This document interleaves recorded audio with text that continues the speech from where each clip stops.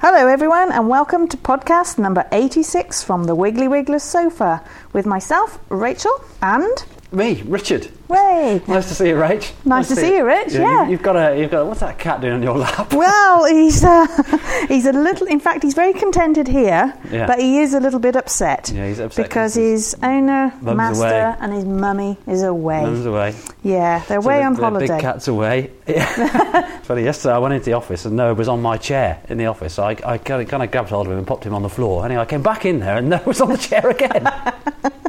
Yes, looking for attention, I think, Rich, right, not what you did to him. No, that's right. No, perhaps we shouldn't mention that, but actually we could do.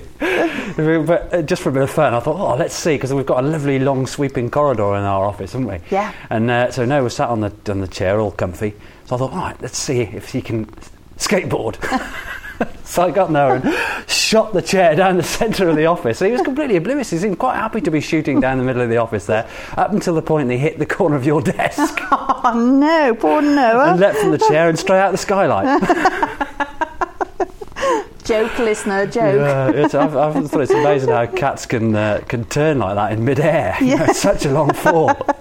I don't think we should include this in the podcast. No, I was just thinking about the experience I had last September. If only I could turn like that. Yeah, he's a very mummy's cat, if you like. Yeah. When Heather and Farmer Phil are away, he is miserable, very miserable. He goes around the office whining and up here and whining. He does like attention.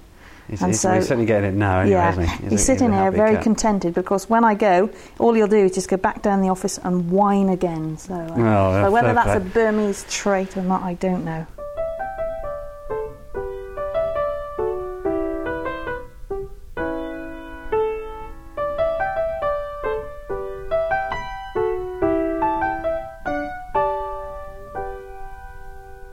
So, Rach, what have you been up to? You had a really good weekend, didn't you? Didn't your little Gemma win a prize the first time? Absolutely. My little Gemma, who's not so little, who's 21, actually came third, her best ever score in British eventing, which she goes to quite often. She's a member of the British Eventing Club or Association, and quite often we go and compete, and her best ever score was this weekend and we came third. That's great, isn't it? What an achievement. Yeah, we came third, and prize money of £31. So she must have chuffed a bit. So chuffed, real chuffed with that. So how much did it cost to enter the show? Oh, British Eventing is very expensive. You have to be a member. The annual membership is £110. Right. And then you have to pay your entry fee. Yeah. And for the one that we attended at this weekend was £58. Right. Then you pay. Then when you get there, you pay a £10 starting fee. Right. And so it all mounts up, and sponsors are Mummy and Daddy, of course. Right. Yeah. So not what you might call a profitable day. No, it's not a profitable day, not at all. No, you lose out every time. But the thing is, it's a horse that we've brought on ourselves. We've had her from a youngster, and this was a pre-novice at Clearbury Mortimer.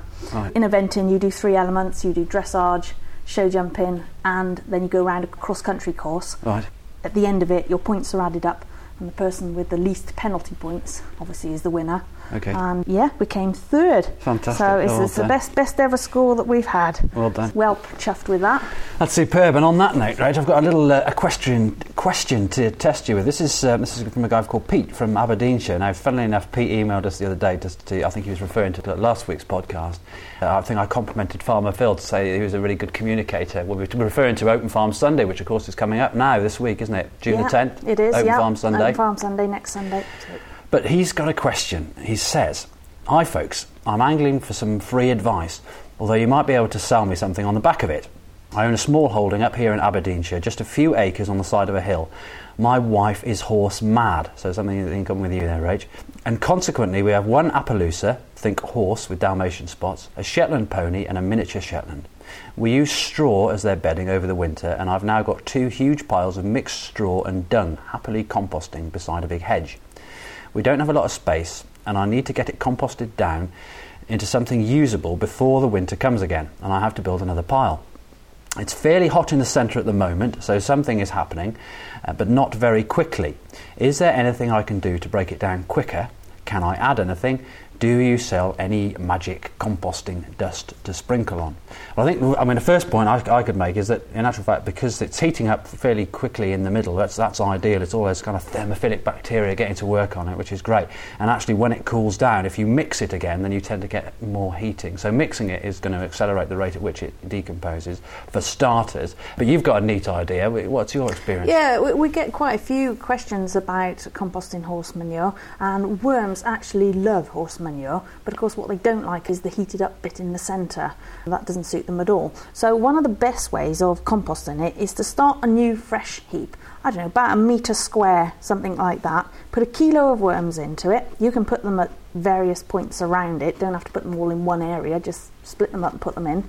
And then when you're adding to your muck heap, add to the side of the muck heap, so you're drawing it one way, in effect. Right. So what happens then is the worms compost the original stuff that they started off in, then they're moving across always to the fresh waste that you're putting onto the side of the heap. Right, okay. And so they're helping to stop it from heating up, really, by going to the fresh waste all the time. They'll leave behind the first stuff that you started off with, which is really nice composted horse manure, which can be spread back out onto the field again, which is really great. And then, of course, when you get so far, I don't know, say to the right, you then take the first bit away and then compost back. So you're zigzagging on the spot. Okay. And so that always works quite well. And I heard that at a conference that I went to in America, where they had quite a chat on horse manure heaps, because they have quite a few... It's exciting stuff. Yeah, you go really. You go I go to loads of highbrow events. I do indeed, absolutely. Well, I think that answers Pete's question anyway.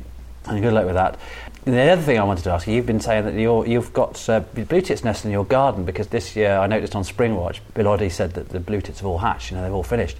And then in fact I've got blue tits nesting at home as well in my bat box. So a late brood, I think the first brood were taken by great spotted woodpeckers in another box, they managed to hammer the way through the nest, ate all the chicks, And you've got blue tits nesting at yours as well, still, haven't you? We have, we've got various bird boxes up, and each one of them this year has got a nest in. Sparrows, and one has got a blue tit family in there. Right. And my daughter Gemma is always climbing up the ladder just to see how they are, and I keep saying to her, stay away, because they don't like you, do they, messing about and looking in their box. But she said, I've got to know if they've hatched out. So up she goes up the ladder to have a look, and they've all hatched out now, and they are blue tits there. Right. But next to it we've got a big conifer hedge, and I know people don't like conifer hedges, but the birds that roost in that conifer hedge are just phenomenal. I think that's probably one of the few advantages of a conifer hedge. It probably is, the only thing that Leyland I do are probably, provide a good roosting space, quite a closely tight-knit barrier against wind and prevailing weather. So, but other than that, you're right. You should cut it down. Right? Yeah, absolutely. We will do it.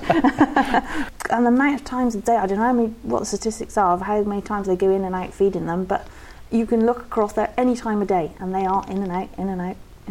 Feeding. So, superb. It's a great sense of achievement. And in fact, this week, I did the same thing last year. Do you remember I went over to Frankie Devereux's to look at great tits? They had some great tits nesting in a cam box. And unfortunately, the mother bird got killed, probably by a sparrowhawk. Consequently, the eggs didn't hatch. And this year they've been really fortunate, and they've had great tits nesting in their bird box again, in the cam box, and the family's thriving, doing really, really well. So I went over there to do a little roving Ricardo interview, and spoke to Frankie about her tits, which is great. So that was a lovely day out. Good evening had by all. So here's Frankie and her tits. So for the benefit of the listener, we're watching a monitor, and it has 3 lovely little baby birds in it. And for those listeners who religiously listened to the Wiggly Podcast for the last 12-14 months, I finally got around to seeing Frankie's tits. And they're great tits. They're great tits. And but it's nice to come out. So because you guys, I came over to see you. About this time last year, I guess, wasn't it, in Hereford? Yeah. And you had a cam box, and you said, come over, because you've got a great blog, haven't you? A fantastic blog. The Veg Cottage blog now. It's changed a bit, but yeah. So the birds go on there. So, there's Mum. Look at those mouths. The volume goes up when the when the parent comes in.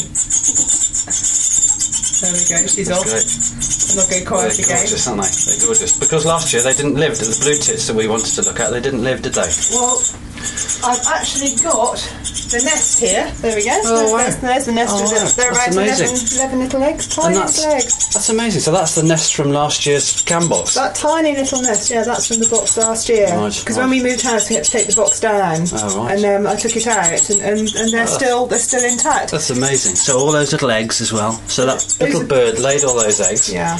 And probably got nailed by a sparrowhawk, I expect. We think it was a sparrowhawk. She just flew out one day, didn't come back, and it was awful because the male was calling for her for days. But such a shame. That was it last year. So we had about a month of watching the nest being built, the eggs being laid, and all the excitement and the build-up, and no chicks, unfortunately. Oh. So this is lovely. Yeah, that's great. It's great to have that as well. In fact, I mean, it's a tragic story, but what a lovely little showpiece. It's there on your mantelpiece. It's great. Nest. I mean, that nest is a square nest. And it's been lined with all sorts of different coloured wools. I know, somebody must have thrown out a very lurid sort of carpet in town, because it's got those awful green and orange. Yeah. I mean, on the webcam, on the Bird Box cam, it's all black and white, so you just think it's moss and natural things, and you get this thing out and it's full of nylon. And that's great. That's a real trophy. Superb. So these guys. So how long have you been here? You've been here 4 months, you said? Yeah. We just moved in at the end of January, so the first thing we did was put the Bird Box up. Right. And hey presto, they moved in. We've had great tits. We did have some blue tits looking in there as well, and quite a territorial sparrow. He wanted that nest and could hardly get in. It was quite strange because the bird was far too big for the hole. Right. But he would squeeze himself in and stand in there, looking a bit surprised. But we really thought that the sparrow was going to be in there at one point. But then the great tits suddenly they just moved in and that was it. They built their nest really quickly.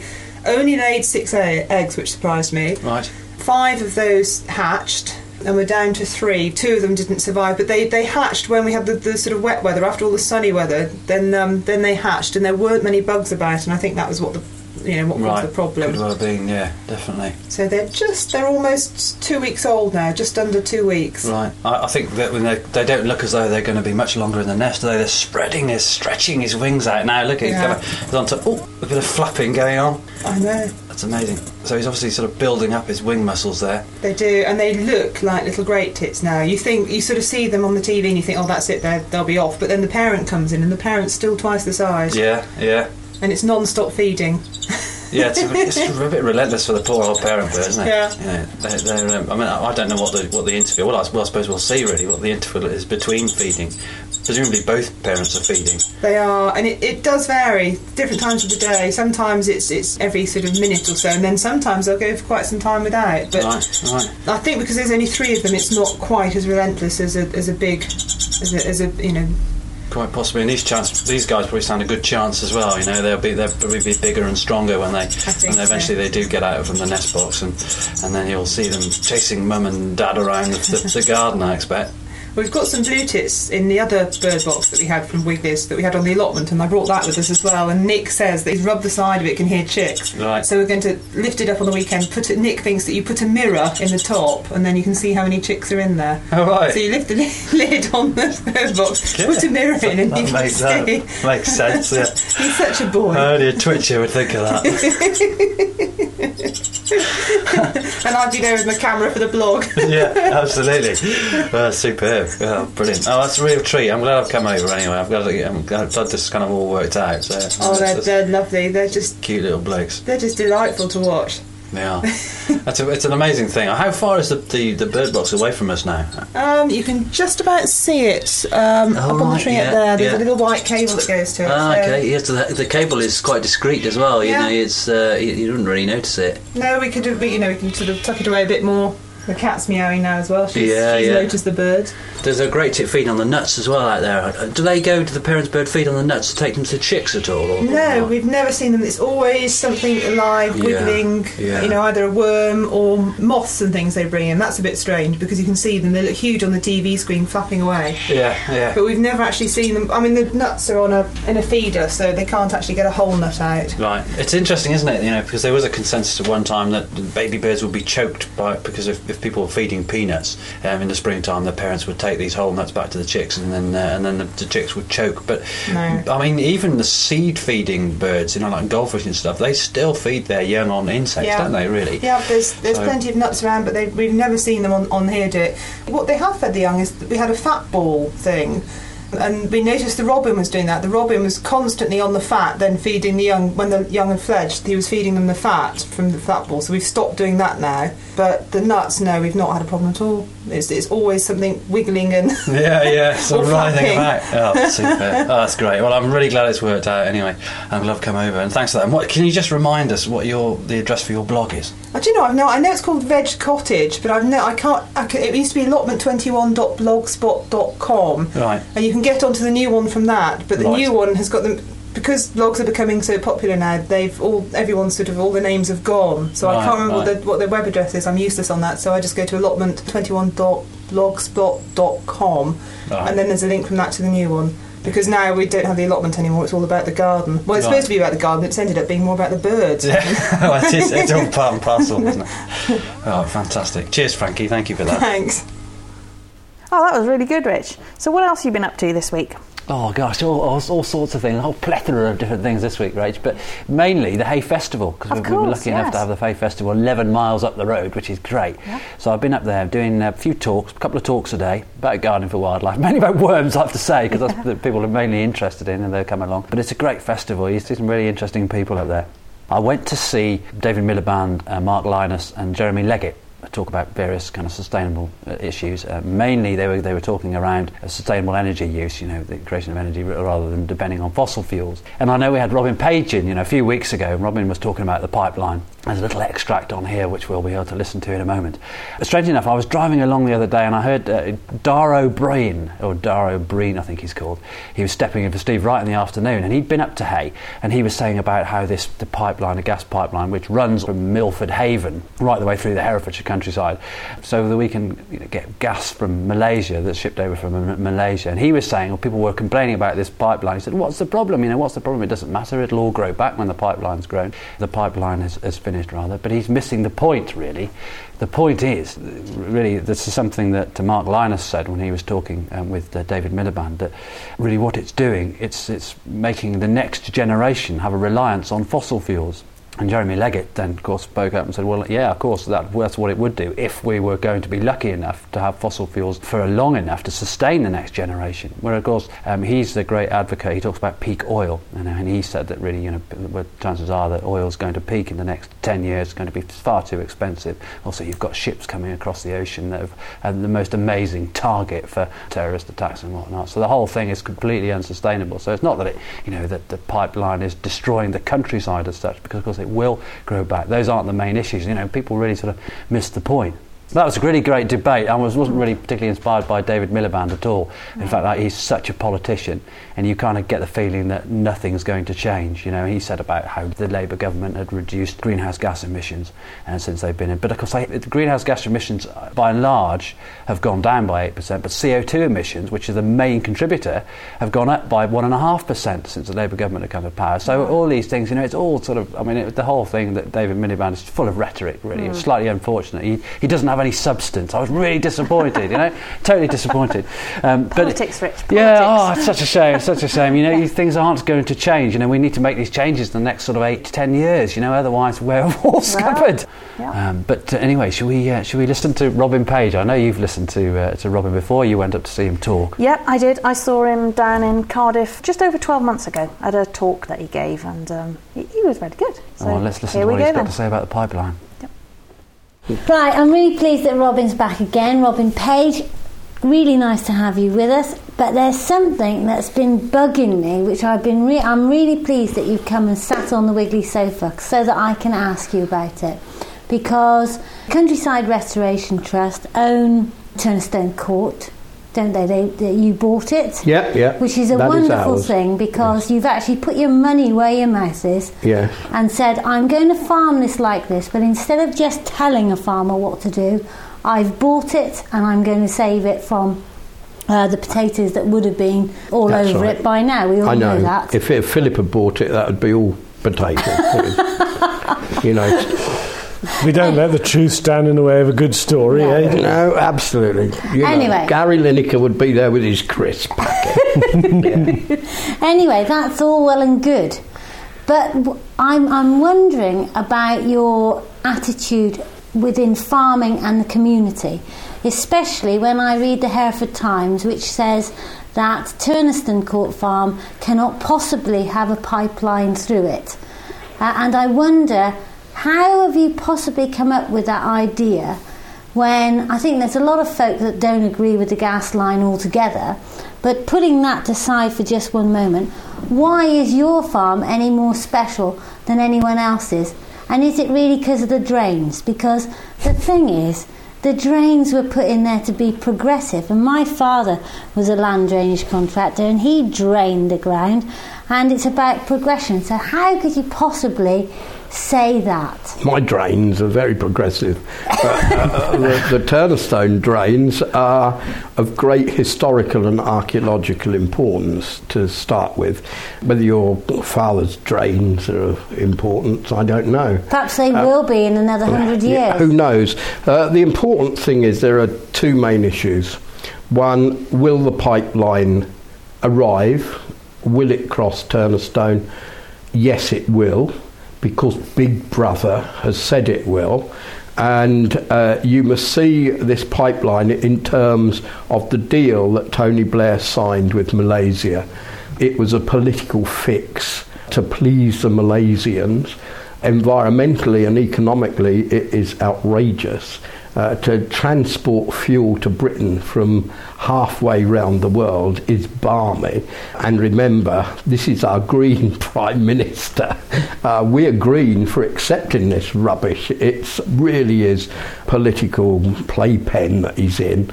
And you must also remember too, and then it's not a swear word, Zeebrugge is a place in Belgium, is it? Apparently they have the gear to take this liquid natural gas, and they could then put it through the infrastructure already that exists into the east coast of Britain. And so why they haven't done that is a total mystery, and it's all bound up in this thing that Tony Blair signed, which actually gives the Malaysian government a share in the shipping and also in Milford Haven. And you must remember too that this pipeline, which they call a pipeline, it zigzags all about, and so they've done it as it is because it is going to store millions and millions of gallons or tons of this stuff, and it's going to stop them actually building great store chambers. So is your objection to the pipeline an objection to the pipeline, or an objection to the pipeline coming through your farm, NIMBY? I'm a NIMBY, of course I am, because I'm proud to be a NIMBY. Yeah. Not in my backyard, because my backyard is beautiful and it shouldn't come near my backyard, and people with backyards should actually protect their backyard, so I'm very proud to be a NIMBY. Realistically, if we take them to court and try and stop it, we'll be flattened, because we know it will go through regardless. We have said we want compensation. We're not an ordinary farm. That farm was bought because it was pristine, we were saving it, and we did it with money from people who gave us donations. And so we're not a normal commercial farm. We bought that farm to be pure. Now, I'll use a slightly odd example. You know, round here there are lots of pretty ladies. They look like beautiful virgins. And when a virgin ceases to be a virgin, she may still look beautiful, but she's not what she was. Turnestone Farm is a beautiful farm, and it was born to be beautiful. When we bought it, we were going to preserve that. When it's had a pipeline right across it, it might look green and reasonably nice afterwards, but it is not what it was. It is not a pristine, saved farm. It is not the farm we bought. It is not the farm all our supporters and donors gave money to. It is a farm with a pipeline across it, and we wouldn't have bought it And so we said to the National Grid, we want a proper deal. And I have to say we have now a proper deal. Thing is, why have you picked a point in time to preserve? Why have you decided? What moment in time have you picked? 1933, 1890. Why is that moment in time the one that you want? And why is that right? Why is it about preservation and conservation and not about actually sustainability and moving forward? Why is that? It drives me mad. Watch my lips. I am. And I bet you can't spell it. Biodiversity. We have saved that farm for biodiversity. There are lots of plant species there. There is an ancient sward that hundreds of years of grasses and grass populations and flower populations, it's taken generations and generations to develop that. And we think that that is important. From a biodiversity, wildlife point of view, very, very important, which when you add to the archaeology, it is even mega important, which when you add to the educational and visitor opportunities and the farming opportunities, make it a little gem. It is a gem that is good for the CRT. It is a gem for Herefordshire. Because if you look at the whole farm, we want schools going around it. We want people to see the biodiversity, to see it, smell it, feel it, see the farm working, see the flowers blooming, hear the birds singing. It sounds corny, but this is what we want. You don't want it. I'm disappointed with you, Heather, that you don't want that you want Italian ryegrass and you want dead fields. Oh yes, 2001, Blair's 21st century, is that what you want? Oh dear, you'd better go and stay with the Bee Gees. I think that's a little bit harsh, because actually you put words into my mouth, and what I would say to you is that guy who dug those drains, do you think that he wanted it to stay exactly as it was? No way. He dug those drains. Don't you wag your I will wag my finger. It's my podcast. You nasty, aggressive woman. He dug those drains to progress that farm. How come you can't progress and be sustainable? I don't want Italian ryegrass. I want us to have a sustainable community that is developing farming using technology and science and not stuck in the dark ages. Well, I hope you listen to this podcast, because you have just spoken a load of old tosh. And what we've got there is a farm that can move forward on old pasture in a beautiful area and of benefit to modern Herefordshire, because people will want to come and look and walk and see, and schools will want to come and learn, and they will be amazed at what is going on there. And you will be aware that the dear little water vole in the River Dore disappeared, and so you'll say, progress, keep it out, we don't want it back, no, this is fine, modern Britain. Actually, I won't say that. And look, let me put words into your mouth. I don't want you to. And so we're now getting the water voles back. That is fantastic. Presumably you're saying we're walking backwards because we're getting water voles that had gone back. Well, we've also got a lovely flower there called a meadow saxifrage, which is quite rare, and I want to get them back in large numbers too, and I expect that's a step backwards as well, because you and your Italian ryegrass, you sad woman. I want to ask a question, because I take the view that the sale of a farm like Turneston Court, the CRT have bought it and that's what they want to do with it, and that's fine. I'm wholly in favour of that. But I am interested that I think it was about 120 years ago that the chap dug the Trench Royal and put in your Turneston drains, as it were. Yeah. Presumably when he did that, he was at the cutting edge of technology. And I'm interested that when does things that we as land managers do, rightly or wrongly, at what point do they become things that are valuable to keep rather than desecrations of the landscape? I'm not saying that what he's done is a desecration of the landscape. I'm just interested that if I push a hedge out or plant a hedge today, at what point is that significant archaeologically, positively or negatively, in his day, I expect that the local neighbourhood said, what the hell is he doing? He's laid waste to that strip across the middle of that farm. He's dug a big ditch and there's water going in funny places. He doesn't know what he's on about. And then obviously history has shown that in a wet and heavy area of the Dore Valley, he actually did know what he was doing about, and it was actually probably quite a good thing. And now it's archaeologically significant, and I'm interested to know at what point you go from being one to the other. First of all, you learn from history, and so leave his stuff there, I think, is a learning process for us. And those old wet meadows and floodings, that is all historical and interesting. But we take it a stage further, and I believe that by doing what we are doing, that we are still at the cutting edge of farming. Because at the basis of what we do, it is still how to farm with wildlife in the 21st century.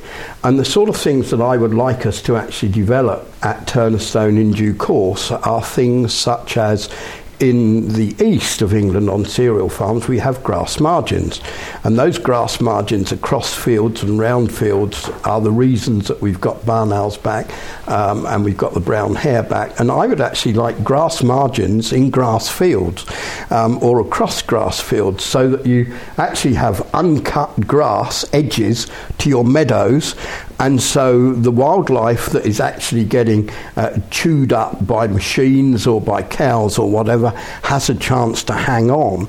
And so that you're actually bringing wildlife back to grass farming in a way that hasn't really been tried as far as I'm aware.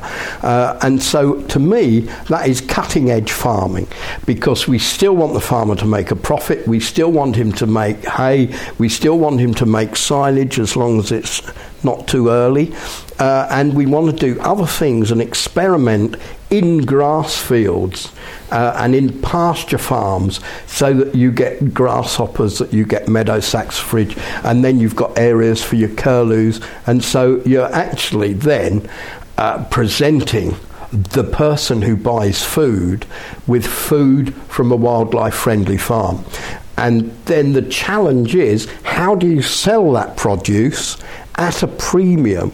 So you're saying to the customer, you're buying good food and you're buying curlews and you're buying lapwings, and it's your money that you're paying for that is paying for wildlife. And that is one of the challenges of Turnestone.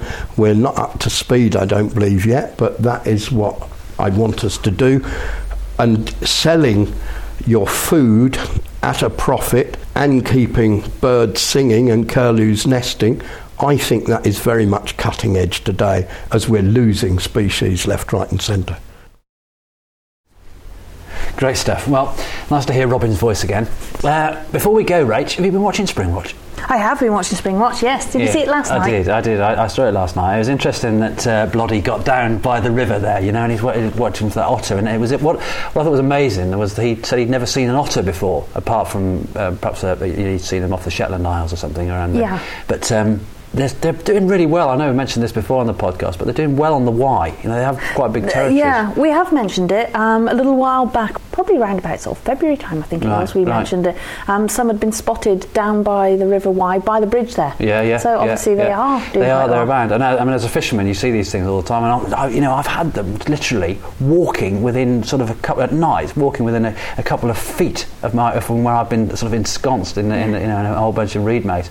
And it's amazing because they'll come up and they won't know you're there. You know, you're sat there quietly just watching the tip of your rod. There's a little isotope on the end of it to tell you whether you've got a bite or not. And then suddenly there'll be this kind of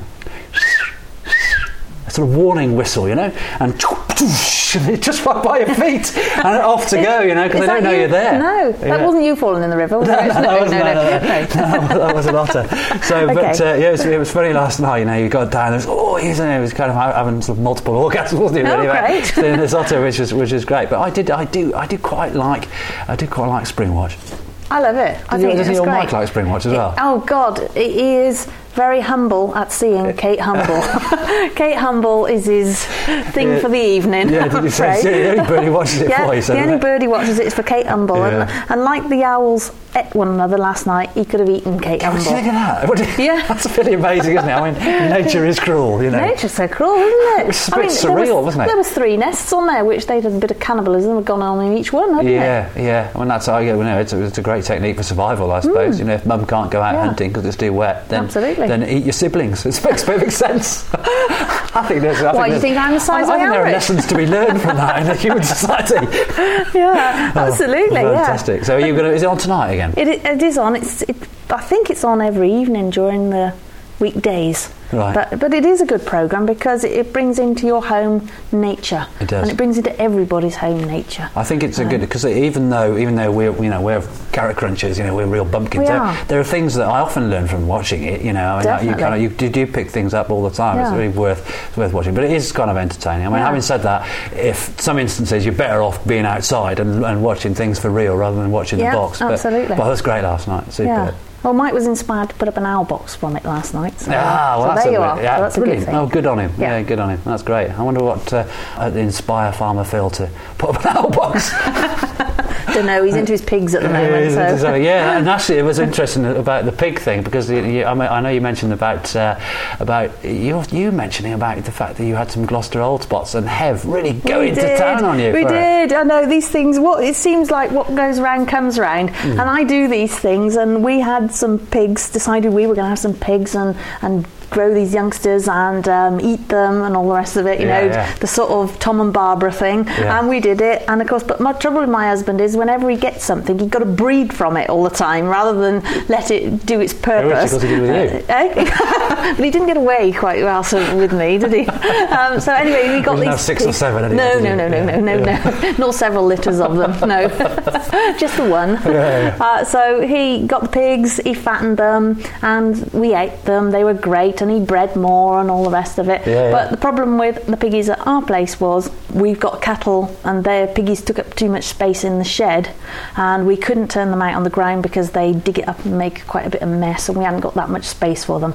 So we decided that the piggies weren't sustainable at our place, and by keeping them in the shed and feeding them corn, the meat had a lot of fat on it, Right. So obviously we were doing something not quite right. But as you say, what goes round comes round, and at the time Hev said to me, "What are you doing?" She said, "Keeping pigs." Honestly, he said, "You're like Tom and Barbara." And what happens several years later? I hear on last week's podcast, it ain't that pigs funny. are coming to Lower Blakemere Farm. That's great. Okay, so eat your words, Heather. Yes, absolutely.